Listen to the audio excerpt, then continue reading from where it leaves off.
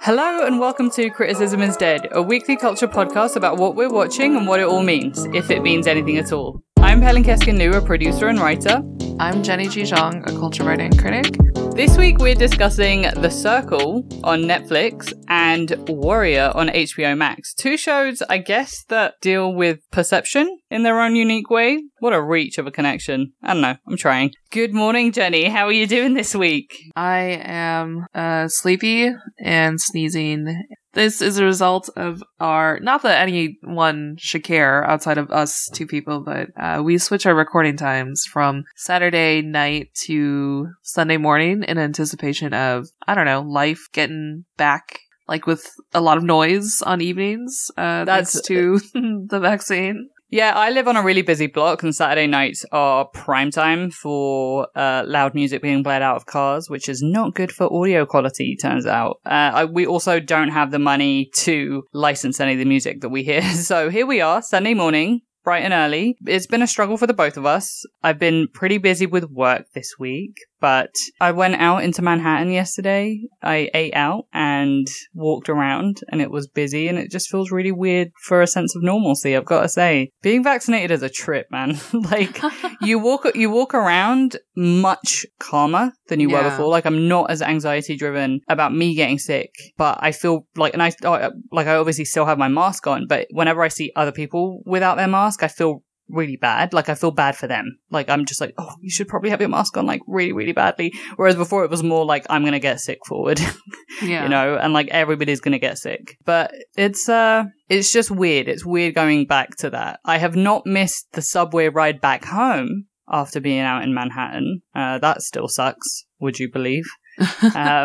And getting home is definitely a relief after that. But yeah, it's been nice to go out and do things and normalcy. What does that even mean anymore, you know? Mm-hmm. Speaking of normalcy, or I guess lack thereof, what have you been watching this week, Jenny? So this week I watched The Circle, the US version, to be clear. Their second season just came out. And so I'm going to be talking about week 1, which is episodes 1 to 4 that are available right now on Netflix. The first season of this aired in January 2020, before we even knew what was going to happen to us. That feels like, I was thinking on this, and I was like, oh, the first season came out in like 2018, 2019, right? And it's like, nope, just last year. God, it's nuts how much reality or competition TV shows like this just churn them out like it's nothing. Like, they just film it, there's maybe like 2-week editing time in post, and then it's just out there. Yeah. So I don't even know if they filmed this current season maybe during the pandemic. I mean, I assume they did. But in case you don't know how it works, I'll give a brief explainer. So contestants are isolated more or less in these apartments in this like kind of generic building. They use a social media app or something that looks like it called The Circle to communicate with each other, sending like messages, playing games, whatever. The goal is to basically gain popularity, whether that's through like being nice to everyone, pretending to be someone else, or like catfishing, or like forming strategic alliances and, you know, basically playing the game to win the prize of $100,000. And they routinely rank each other to determine who are the 2 influencers of the moment. And then those top players then agree to block or eliminate one of the other players. That's it in a nutshell. It is kind of like, I wouldn't know because I haven't watched Big Brother, but I've read the comparisons to Big Brother. Yes. Although there's like the sort of catfishing social media element in this, or fake social media element. The similarities of The Circle and Big Brother have got everything to do with the quality of the, I mean, I'm not going to say set because they're actually living in it, but like the apartments that they're in, and also just like the camera quality that they're using. It's just, they've just taken it down a notch, and it really gives me that Big Brother feel of just like grainy surveillance camera. But yeah, have you finished the first 4 episodes? Yeah, so I zoomed through them pretty quickly this weekend. But yeah, it's interesting to see the differences between the first season and this one. I did watch the first season, and that one, it was like kind of goofy, kind of pure. Like, the contestants were mostly nice people, except for a few exceptions. They were not really like that strategic or like cutthroat. And they sometimes, like, bizarrely, they mostly seem to judge each other based mostly on like who seemed the nicest and the most authentic, as opposed to like, who should I like eliminate or vote for to better enable my victory or whatever. So it was kind of an oddball, I think. Season 2 is already much different, and I think taking a turn more towards the UK version, like, and also like things like Big Brother. It's like much more dramatic. People are taking a more ruthless approach. You know, they're saying, I'm here to win, you know, whatever it takes to win. They're like forming and breaking these alliances so quickly. And they also have, there's a little bit more of like a blatantly fame seeking or fame adjacent sort of vibe to the contestants. Like, they have, not to like spoil anything, I'm not going to say anything more about this, but they have like Lance Bass as a contestant. Oh my god, what is it, dude? What is it with Lance Bass? Lance Bass has got to be weirdest cameo appearance in like other reality TV shows. He just like shows up randomly in other stuff, and it's like, what are you doing? Well, you will see in this. I say Lance Bass with a little bit of an asterisk next to that, but it's not him. If you have not gotten this far, I'm not going to say more about this. But okay, then if it's not actually him, I take it back only a little bit. Okay, like, because he really does be popping up in other stuff. Yeah. Anyway. And then there's a contestant who was also on another Netflix reality TV show. And then there are people who say they're like teachers or say they're like data researchers, but are actually more like influencers or like entertainment, like aspiring entertainers or whatever. So it's very much like people are here pretty much for a reason overall across the board. Some people seem to prefer season 1 to this. Like, I read an AV Club article that was like, oh, like season 1 was so pure. Like, I loved it because it was different from other American reality TV shows. But I'm actually going to say season 2 is a lot more interesting right off the bat. It is like much more like what you would expect from a, you know, reality competition show, but it's so much more dynamic. They tweaked some things that are making it work a lot better, I think. For like entertainment value, by far, this is just like, paces above the first season for similar, timestamps. So I have been watching Survivor for the first time, and the thing that struck me immediately with the first season of Survivor that I watched, which was a later stage, and what was fascinating was how much respect there is on the strategy of the game. And that is also one thing where like people have to pretend to be something that they're not in some sense of the word. But I don't know, it's really interesting. Like, you have to be honest and someone that is respected, but you also have to be very careful to not be too strategic, because then people will take you out. It's just like this weird nuts gameplay. Very similar kind of like striving to hit that sort of balance. Exactly. And all based on like perception, Exactly. And what's cool about that is that they've completely leaned into that. Like, now it's gotten to the point where like, if you don't play the game, you should not be there, period. Like, all the other contestants will just be like, I don't know what the fuck you're doing here if you're not going to play the game. Like, they don't respect honesty or like any of that shit at all. So it's interesting that with the Circle season 2, they've kind of taken a leaf out of that book and are trying to apply it. Because, you know, my favorite thing with any like reality competition show is the person that's like, I'm not here to make friends, you know? It's just that cutthroatness, that like Hobbesian state of being is just really, it's funny to watch. The thing that kind of kills me is that they're all trying for, it's just $100,000, which, listen, if I had 10 grand tomorrow, I'd be like losing it. But it just shows you not even how cheap, but just, you know, they're not really doing much. They're kind of sitting on their couches and beds telling a computer to write things for them. So it's not like Survivor where it's $1 million, but but it's still funny for them to just be like, yeah, like, I'm doing it for this. The thing that interested me is, you know, the way that fame has translated before, where, you know, people would go on reality competition shows, be a personality, and then get fame off of that. And the value of that fame was actually pretty cheap, depending on how respected or how loved they are by the audience. That is completely transformed now, especially in the internet era. And the Circle is like very internet forward. Like, it's for the people that want to be influencers and then just kind of like get even bigger in terms of the name. You can do so much more with that currency now, that you have more control over your narrative through social media. So it's interesting to see that dynamic change for reality competition shows. Yeah, I mean, basically, I guess you could argue, and it's probably true, that the exposure you get on this platform, the potential new followers you get from this is worth more or less the same or more than the $100,000 prize.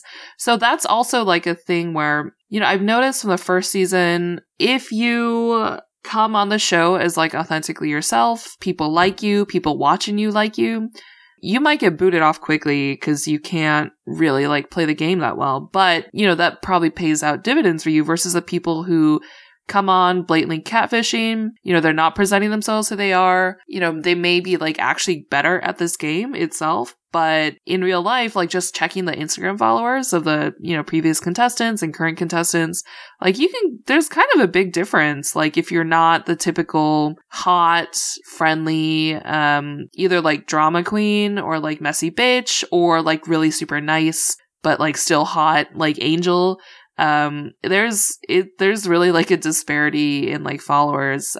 So some people clearly are on here to try to, get the prize. Others are like really thinking of it more in the long term, which is smart. Yeah, totally.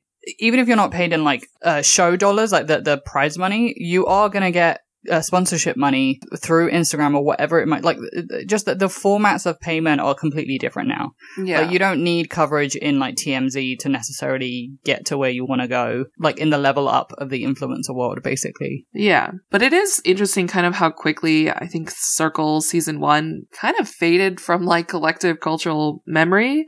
Part of that, I assume, of course, maybe has to do with the pandemic. Like everything was just sort of like obliterated in the wake of that. Yeah. The good old blip. Yeah. But yeah, like as for me personally, like this show was like so addictive. When I watched it, I just like had to keep going, binging for real.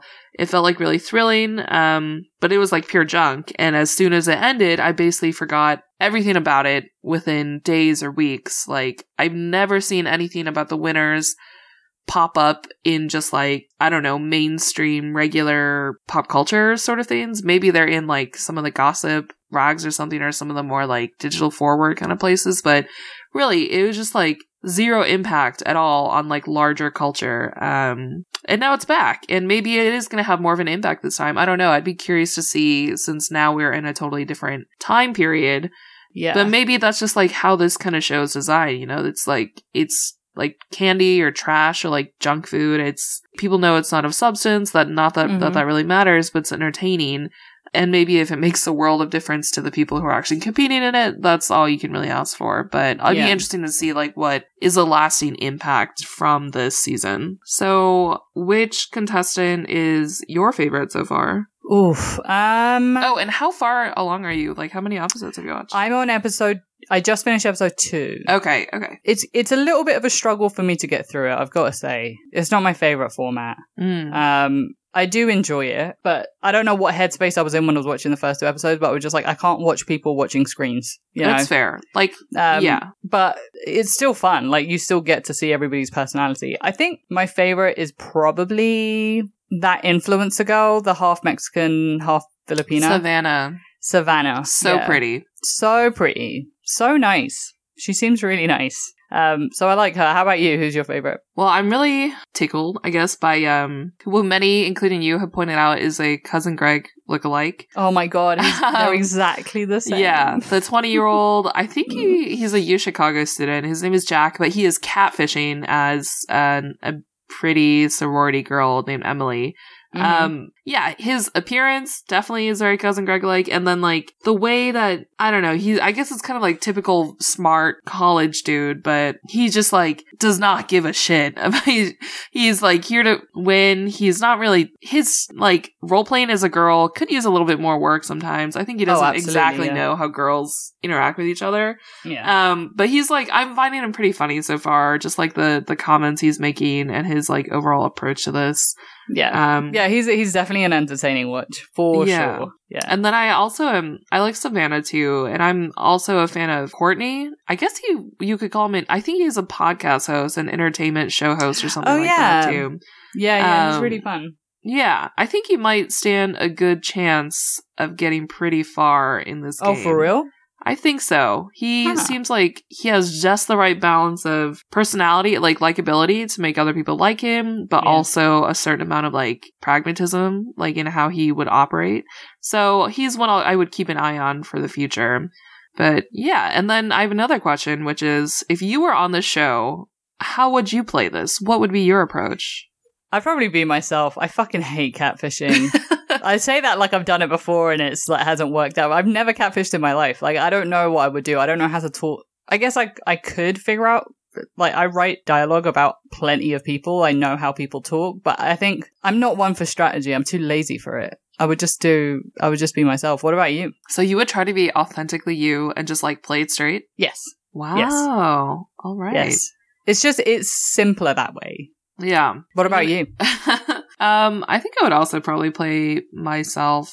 I would do the thing, I think, where I like basically try to fade a little bit into the background or like get sort of like the mid-lane ranking to begin with, but then prove the longevity. And I guess, I don't know, the only strategy you can really have is like basically getting people to like you and forming alliances and stuff. So I guess I would try to chat people up and get them to like me.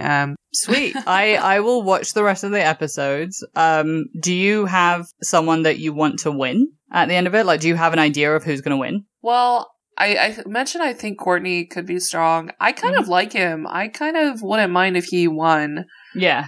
What about you? I think I feel the same way. Because I think he's set up for becoming, like we talked about, someone that could take that and then flip it into something more. Like, he's got the chops for it. He's got the personality chops for it. Oh, and, like, for sure. The professional trajectory works better for him than it does for anyone else. Yeah. Yeah. So we'll see. We'll keep an eye out. And we will see. Please stay tuned on our social medias when the results are announced, and then we can go from there. So, what about you, Helen? What kind of world were you watching on TV this week? So this week I watched Warrior. You can find it on HBO Max. It's actually a Cinemax series that was put onto the HBO Max streaming service. So it's based on an original concept, which was an 8-page treatment written by the legendary Bruce Lee. He actually wrote it imagining that he would be the protagonist for this. Oh. But it never got greenlit because, racism. So Warrior is a martial arts western. It's set in San Francisco in 1878. The reason why this show is obviously we're watching it now instead of it being canned years ago is thanks to Shannon Lee, Bruce Lee's daughter. She serves as the executive producer along with Justin Lin, the director for Better Luck Tomorrow, iconic film. He is also the director for basically half of all Fast and Furious films, Tokyo Drift being my personal favorite. Come at me, bro. The show follows our protagonist, Ah-Sum. He is a very gifted martial artist who is played by Andrew Koji. We follow him from, the first episode onwards. He disembarks from a ship from China, and he's basically thrown headfirst into the Tong Wars. So if you don't know what the Tong is, they do explain it in the show, but Tongs are gangs, basically. And there are 2 gangs in San Francisco, Chinatown. And we just kind of follow him as he navigates that space. He ends up joining one of them. He's looking for his sister. And we just get into the nitty-gritty of gang warfare in 1870s Chinatown. It's actually really fun. So if if you're a Peaky Blinders fan, if you liked Boardwalk Empire, this is extremely for you because it follows like the story plots of several characters as they intersect in this particular location in this particular time. So you started watching it very recently, Jenny. How do you feel about it? Yeah, I've only watched the first 3 episodes, all last night, but nice. I'm liking it a lot. I find this genre or this like setting really interesting because I think there's a lot of potential in the kind of like Chinese immigrant Western sort of saga since like literally like we all know that Chinese immigrants built the railroads. They were in San Francisco, which was kind of heralded among people in China as like a sort of like golden land of promise. But obviously they came here and they faced so much shit and discrimination and hatred and people like wanting to send them back home, people wanting them rounded up and killed and everything like that. Yeah. So yeah, I really like that this particular setting is getting highlighted. This context, this forgotten, or not forgotten, but like under surfaced history that a lot of people don't really pay much attention to outside of like one line in their history books. Yeah. The reason why I wanted to talk about it this week, I actually finished this a while ago. There were 2 seasons on HBO Max available. I watched it, and the time that I watched it, it was not coming back. Like, the show had been canned. Okay. Right. And the reason why I wanted to talk about it this week is because we got news that HBO Max has acquired it from Cinemax and has greenlit a 3rd season, which made, me included, a lot of people happy. What's interesting about Warrior being picked up again, it is basically in the middle of a bunch of TV business decisions. So to give a little bit of context, HBO Max, I think a lot of people were confused when it first launched because there was HBO on Amazon, there was HBO Go, and then suddenly HBO Max. I think now most people are pretty clear. HBO Max is basically everything that was already on HBO, and then they acquired a bunch of shows from other networks, and then acquired all the shows from their sister companies like Cinemax. So Cinemax is owned by HBO Max, which is owned by Warner Media. Just to kind of give you that family tree.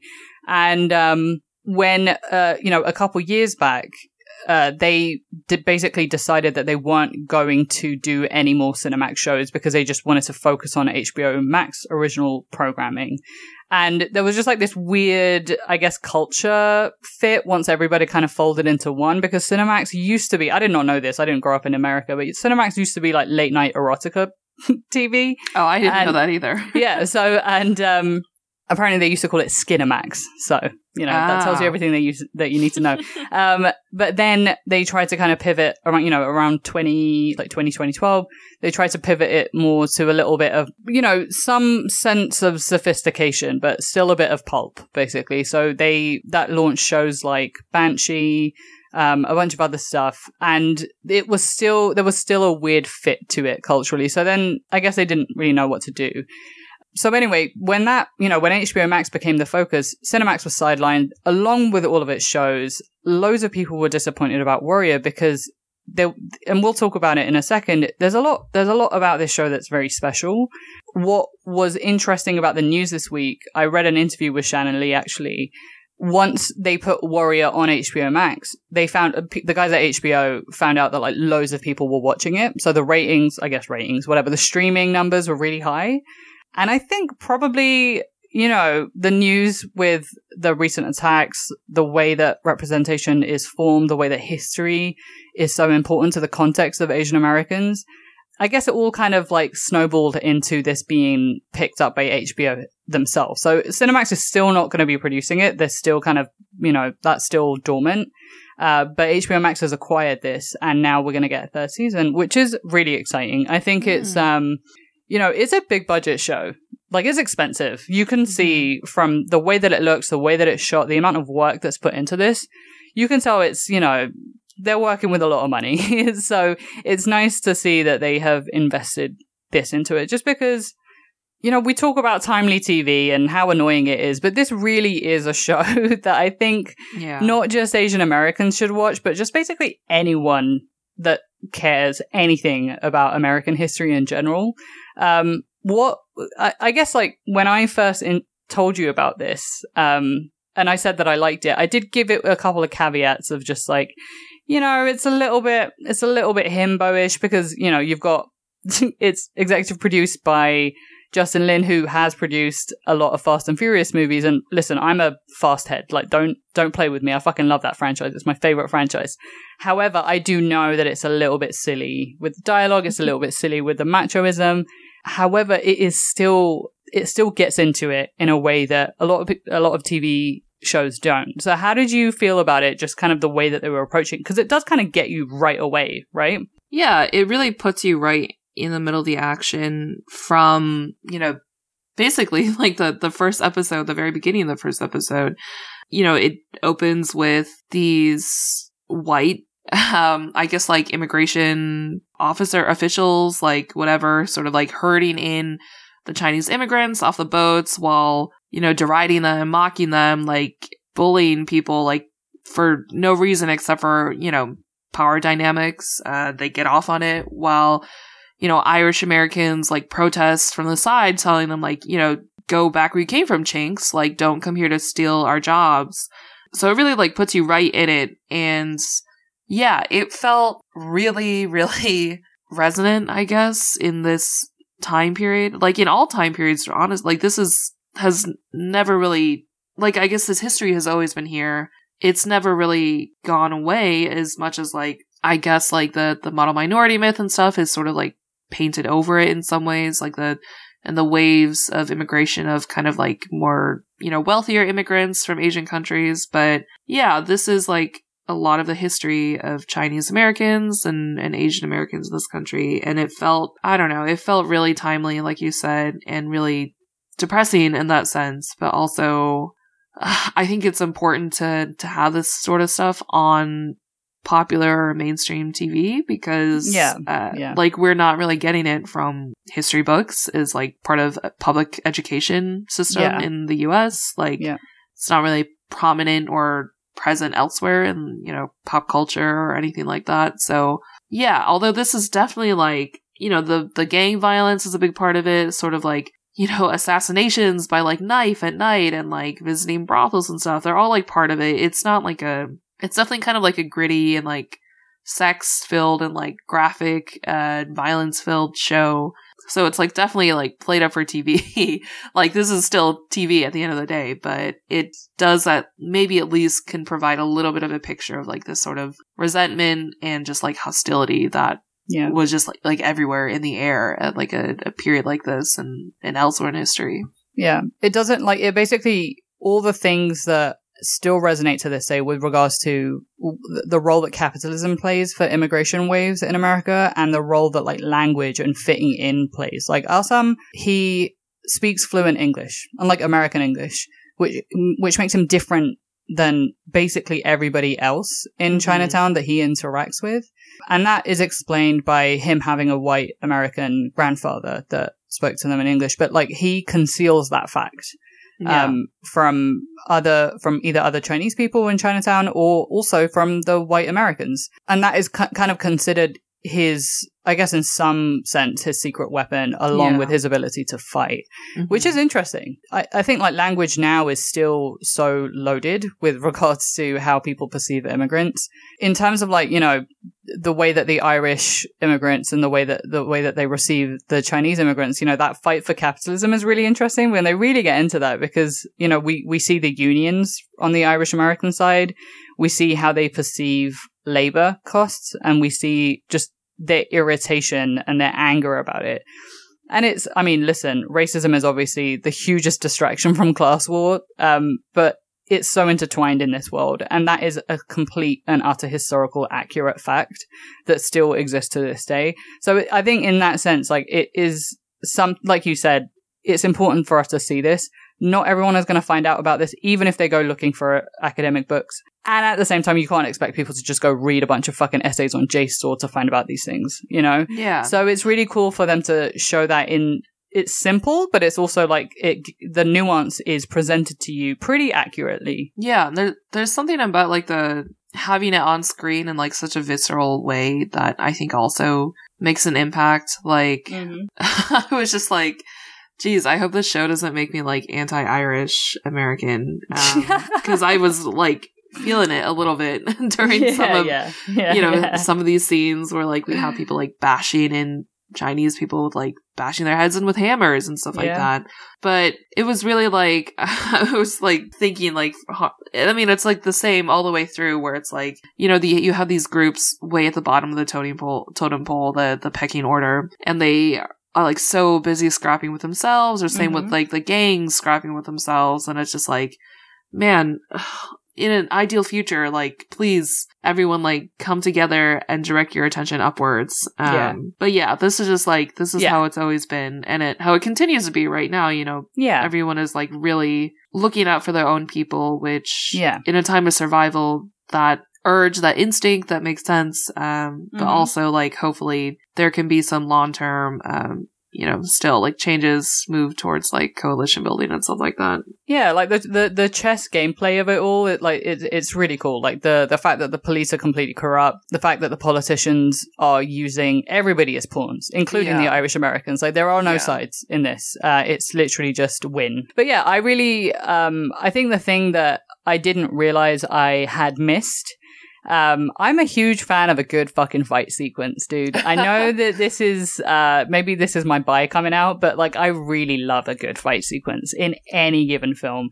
Just, the first time I watched The Raid, changed my entire life, So I'm really, really enjoying the fight sequences. I think, we talk about the downtrodden nature of immigration look like in America, but the way that this show presents most of its characters to be completely okay with violence as a form of response, and for them to be completely sexual and complicated and multifaceted characters is also, I'm obsessed with it. I think it's doing more than a lot of prestige TV has done, which is a little bit more embarrassing for prestige TV because this isn't, when it comes to the dialogue, it's not the best written show. And you can kind of see the story beats just a couple of steps ahead of where it's about to go, which is also annoying.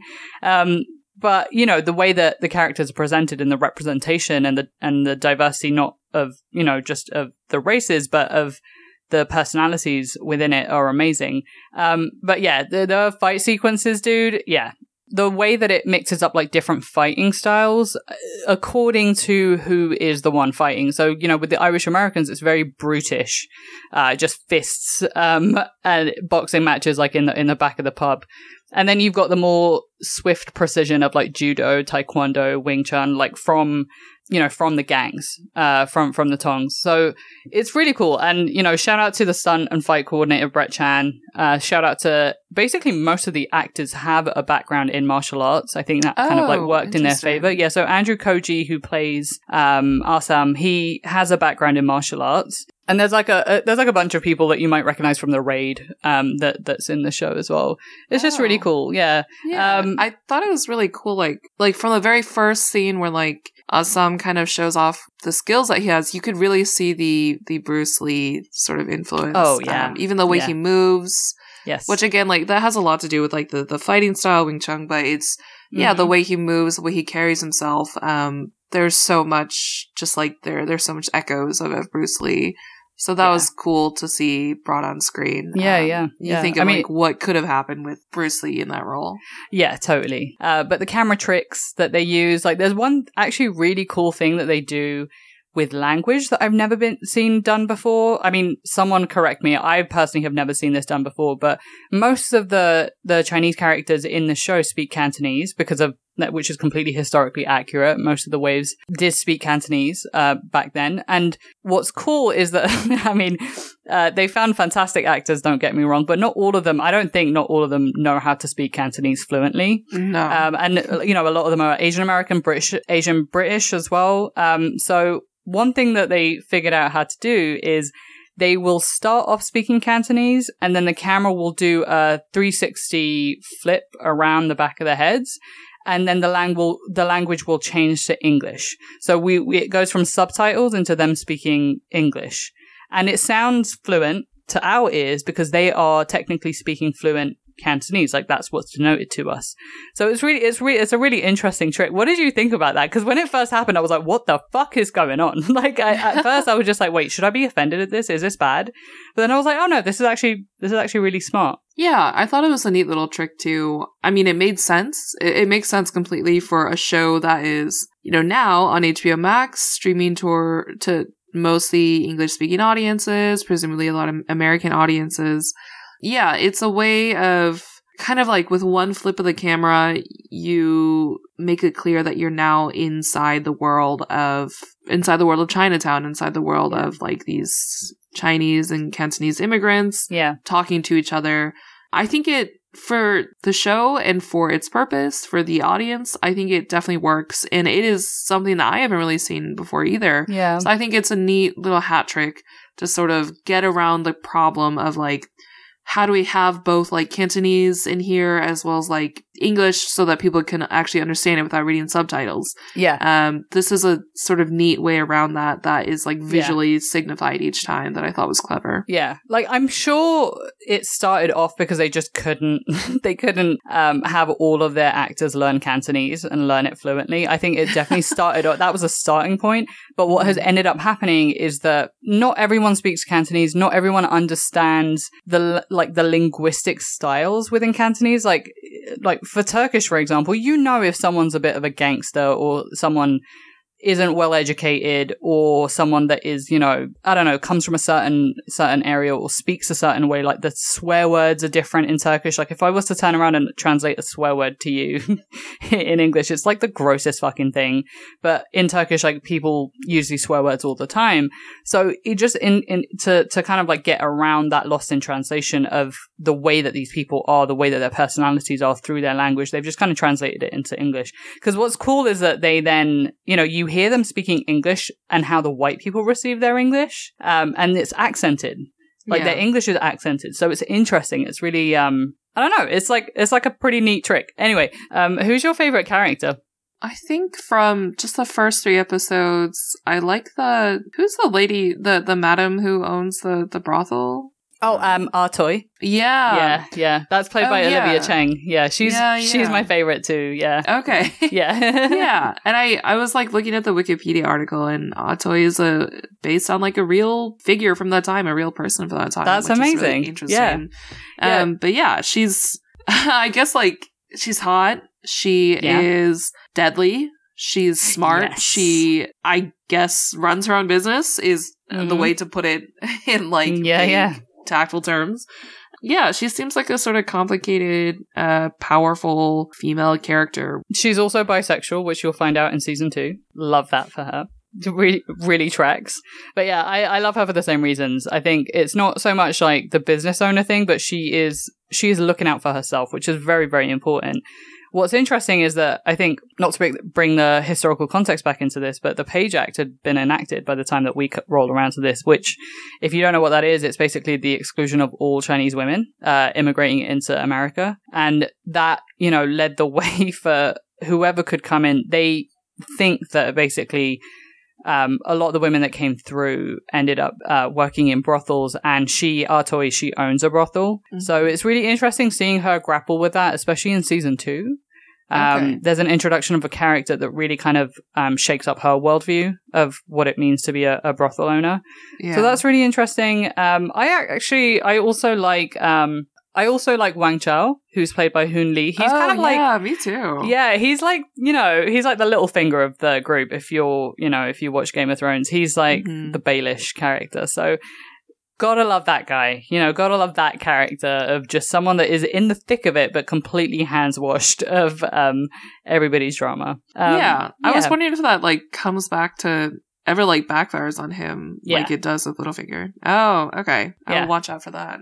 Was there anything that you didn't like about it aside from, the himbo dialogue and the plot being a little bit predictable? I'm like squeamish about blood and some stuff. Oh, so, I mean, there are some beheadings, there's some like disemboweling. There's like quite a bit of like that kind of stuff. Yeah, it's very pulpy. Yeah. Yeah, but that's totally fine. I mean, like, it for what it is, like, of course there's that stuff. Yeah. The other thing is, like, there are a lot of white characters, and there's, like, a lot of focus also, like, almost equally, basically, as much on the white characters, and, like, the Irishmen, the politicians, the businessmen. So I guess I'll see what happens there, but it's just an observation so far, because for a while I had a hard time, like, distinguishing between, like, some of these white guys, to be honest. Yeah. I agree. I think there's something that happens in season 1 that really annoyed me, where I was just like, it's gonna fucking piss me off if this protagonist ends up getting with a white girl. And guess what? He gets with a white girl. Yes. Okay. Because there's just that scene at the end of episode 3 where they like almost get a little close. After he like follows her goes to her house or whatever. Yeah. Oh, okay. I guess that will happen. It's annoying, and like so much of that has to do with, I guess, this, this show is very conscious of Asian male masculinity, I think. And it showcases it tries to go against that by having a lot of the male characters be overtly sexual, overtly violent. But, that's a problem in and of itself, masculinity in general and the way that it's perceived and the way that a lot of men of color kind of respond to it and like will compare notes with their white male peers. So it's interesting throwing in a white girl into that mix. But I will say keep going. Luckily that doesn't develop into, at this point it doesn't develop into anything more than just fucking, which is, I appreciate that. But I don't know, we'll see. It could be one of those things that's like they're on and they're off again. When is the third season coming out? So that's the thing. News? Yeah. Like I put this on the docket for the podcast this week because it was in the news and I just really want everybody to watch those first 2 seasons so that they're prepared for season 3 when it's out and we can all watch it together and it'll be fantastic. Anyway, so it just got greenlit and this is like, it's a big budget show. Okay, yeah. It's a really big budget show. So I don't foresee it being out until 2022 at the earliest, I would say. That makes sense. So we'll see. I'm really excited for everybody to get more famous. I think Andrew Koji he deserves to be in that kind of narrative of excellent actors, like multi-talented, can do basically anything you ask of him, physically beautiful, and also just would be everybody's crush if everybody knew more about him, basically. I believe that. Yeah, so please watch this show. It's such a fun time. It's like something for basically everybody to watch. I think it's very like male friendly, and also, if you are much like me, you like to watch hot people fuck and also fight, and then also a little bit of politics sprinkled on top. Warrior is extremely the show for you. This week we are not doing Culture Notes necessarily. We're actually going to do a brief reflection on more or less 6 months of this podcast. Yay! We did it! We did it. We made it to the half-year mark. And we're still alive and doing okay relatively for everything that has happened in the past year. Yeah. Pelin, so tell me, like, what are some of the best things that we watched in the past 6 months for the show that you would like highlight as, let's say, your top 3 from, this entire run so far? So we, obviously, because we both have excellent taste, basically almost everything that we have watched on this podcast, we would recommend. But I understand that we can't just keep re-recommending over and over again. So I'm actually going to go on TV only. I've set myself some restrictions. I am going on TV only recommendations, and I'm going on positive vibes only recommendations. So okay. Yeah. Okay. So the reason why I'm picking these 3 is because, this last 6 months, and the 6 months before that and the 6 months before that, Jesus, have been fucking traumatic. And even though I do listen, I'm European, I fucking love, unhappy endings. I love really dark, grey tone shit. But the thing that has actually gotten me through has been the things that really put me in an excellent mood. So, my top 3 have been Ted Lasso, Lupin, and Call My Agent. These 3 shows have put me in the best mood. And, that is a little bit of a feat, I've got to say, considering how depressed and anxious I've been, and how much of that is now baked into my very being right now. And I don't know if I'll ever leave. Anyway, so it's, those 3 have really, really, really gotten me through. What about you, Jenny? What have been your top 3? My top 3, and I just want to know, it is funny that all of your top 3, like, none of them are set in America, which tracks. Yes. Very much in this theme of, like, good watches, good feels. Mine, okay, you already named, I would say those, like, are among my top as well, but, for the sake of picking top 3, and I'm gonna include a movie as well. These are just ones that I really liked, I really remember. Maybe they didn't make me feel happy all the time, but they at least made me feel something and remember them. Yeah. I'm going to say, like, Call My Agent, same, is, like, one of yours. That's truly been one of the best comfort shows, I think. And I'm so glad it was just announced it got renewed for a 5th season. I know! Which is crazy. Thank you so much, streaming. I assume a lot of it had to do with, like, streaming and, like, just, like, fan demand or whatever. Absolutely, yeah. And then I would say also Nomadland as the movie really still sticks with me. Yeah. And then a show that you introduced me to, which was like totally off the radar for basically everyone, Tokyo Girl. Yeah. Which is on Amazon Prime. Fucking love Tokyo Girl, man. Yeah. Loved it. I really wish, way back before this whole year started, I basically had like for half a year been planning a trip to Japan with my mom. Yeah. And of course that got canceled. So I've been to Japan before, but I would love to go with my mom and like take her to see the cherry blossoms. So yeah, here's to hoping for next year. Yeah. And in the meantime, yeah. like more shows where the city is the character, more shows about complicated female characters. Love that for just, I would love more of that on my screen. Yeah. So these are, I guess, our top 6 or top 5, I guess, since we overlapped on Call My Agent. These are some of our top 5 out of a slate of really good shows and films in this past half year. I also want to take the time to highlight one viewer comment, or I guess listener comment for us. So we had a listener named Char. They tweeted, "Criticism is dead. Makes me want to take a week off just to watch all their recs. It's going to happen. Trust." So there you go. That is a ringing endorsement. Oh, thank you, Shaw. Yeah, I think everyone should, just maybe the next time you have a staycation, zoom through some of our picks and see what you like and let us know.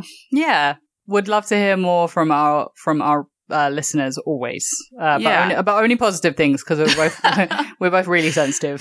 Yeah, but no, like seriously, thank you everyone who has been listening so far and commenting and interacting with us, sending us recommendations. Yeah, it's been really, really nice, and I'm glad that we have this little show, and I'm very glad that you are the one I'm doing it with, Pelin. Oh, I'm so.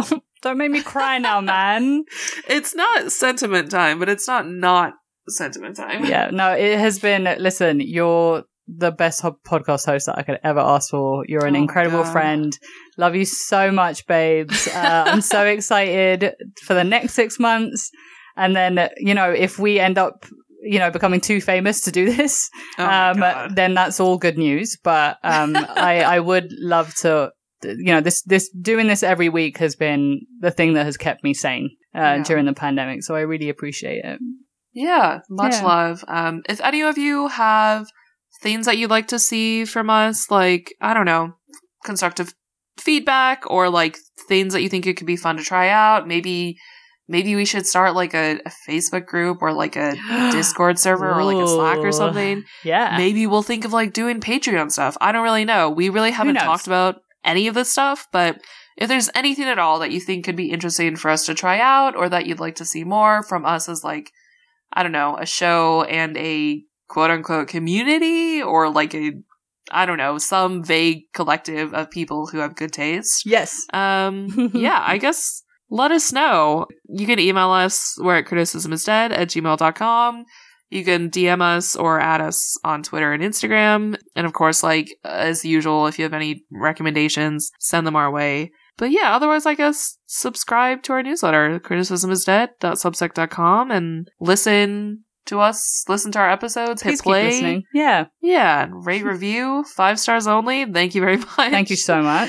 Yeah, I guess that's it. Pelin, feel free to add anything else here. That's it. Thank you again for listening to us for the last 6 months.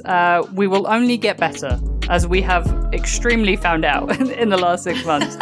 It was a very shaky start. Yeah, it was a very, very shaky start, and we're just, we're finding it. We're finding it. But yeah, thank you so much, everybody, and we'll see you guys next week. Bye. Bye. Criticism Instead is produced by Pelin Keskin-Liu and Jenny G. Shang. Our music is by Rika. Our artwork and design are by Sarah Macias and Andrew Liu.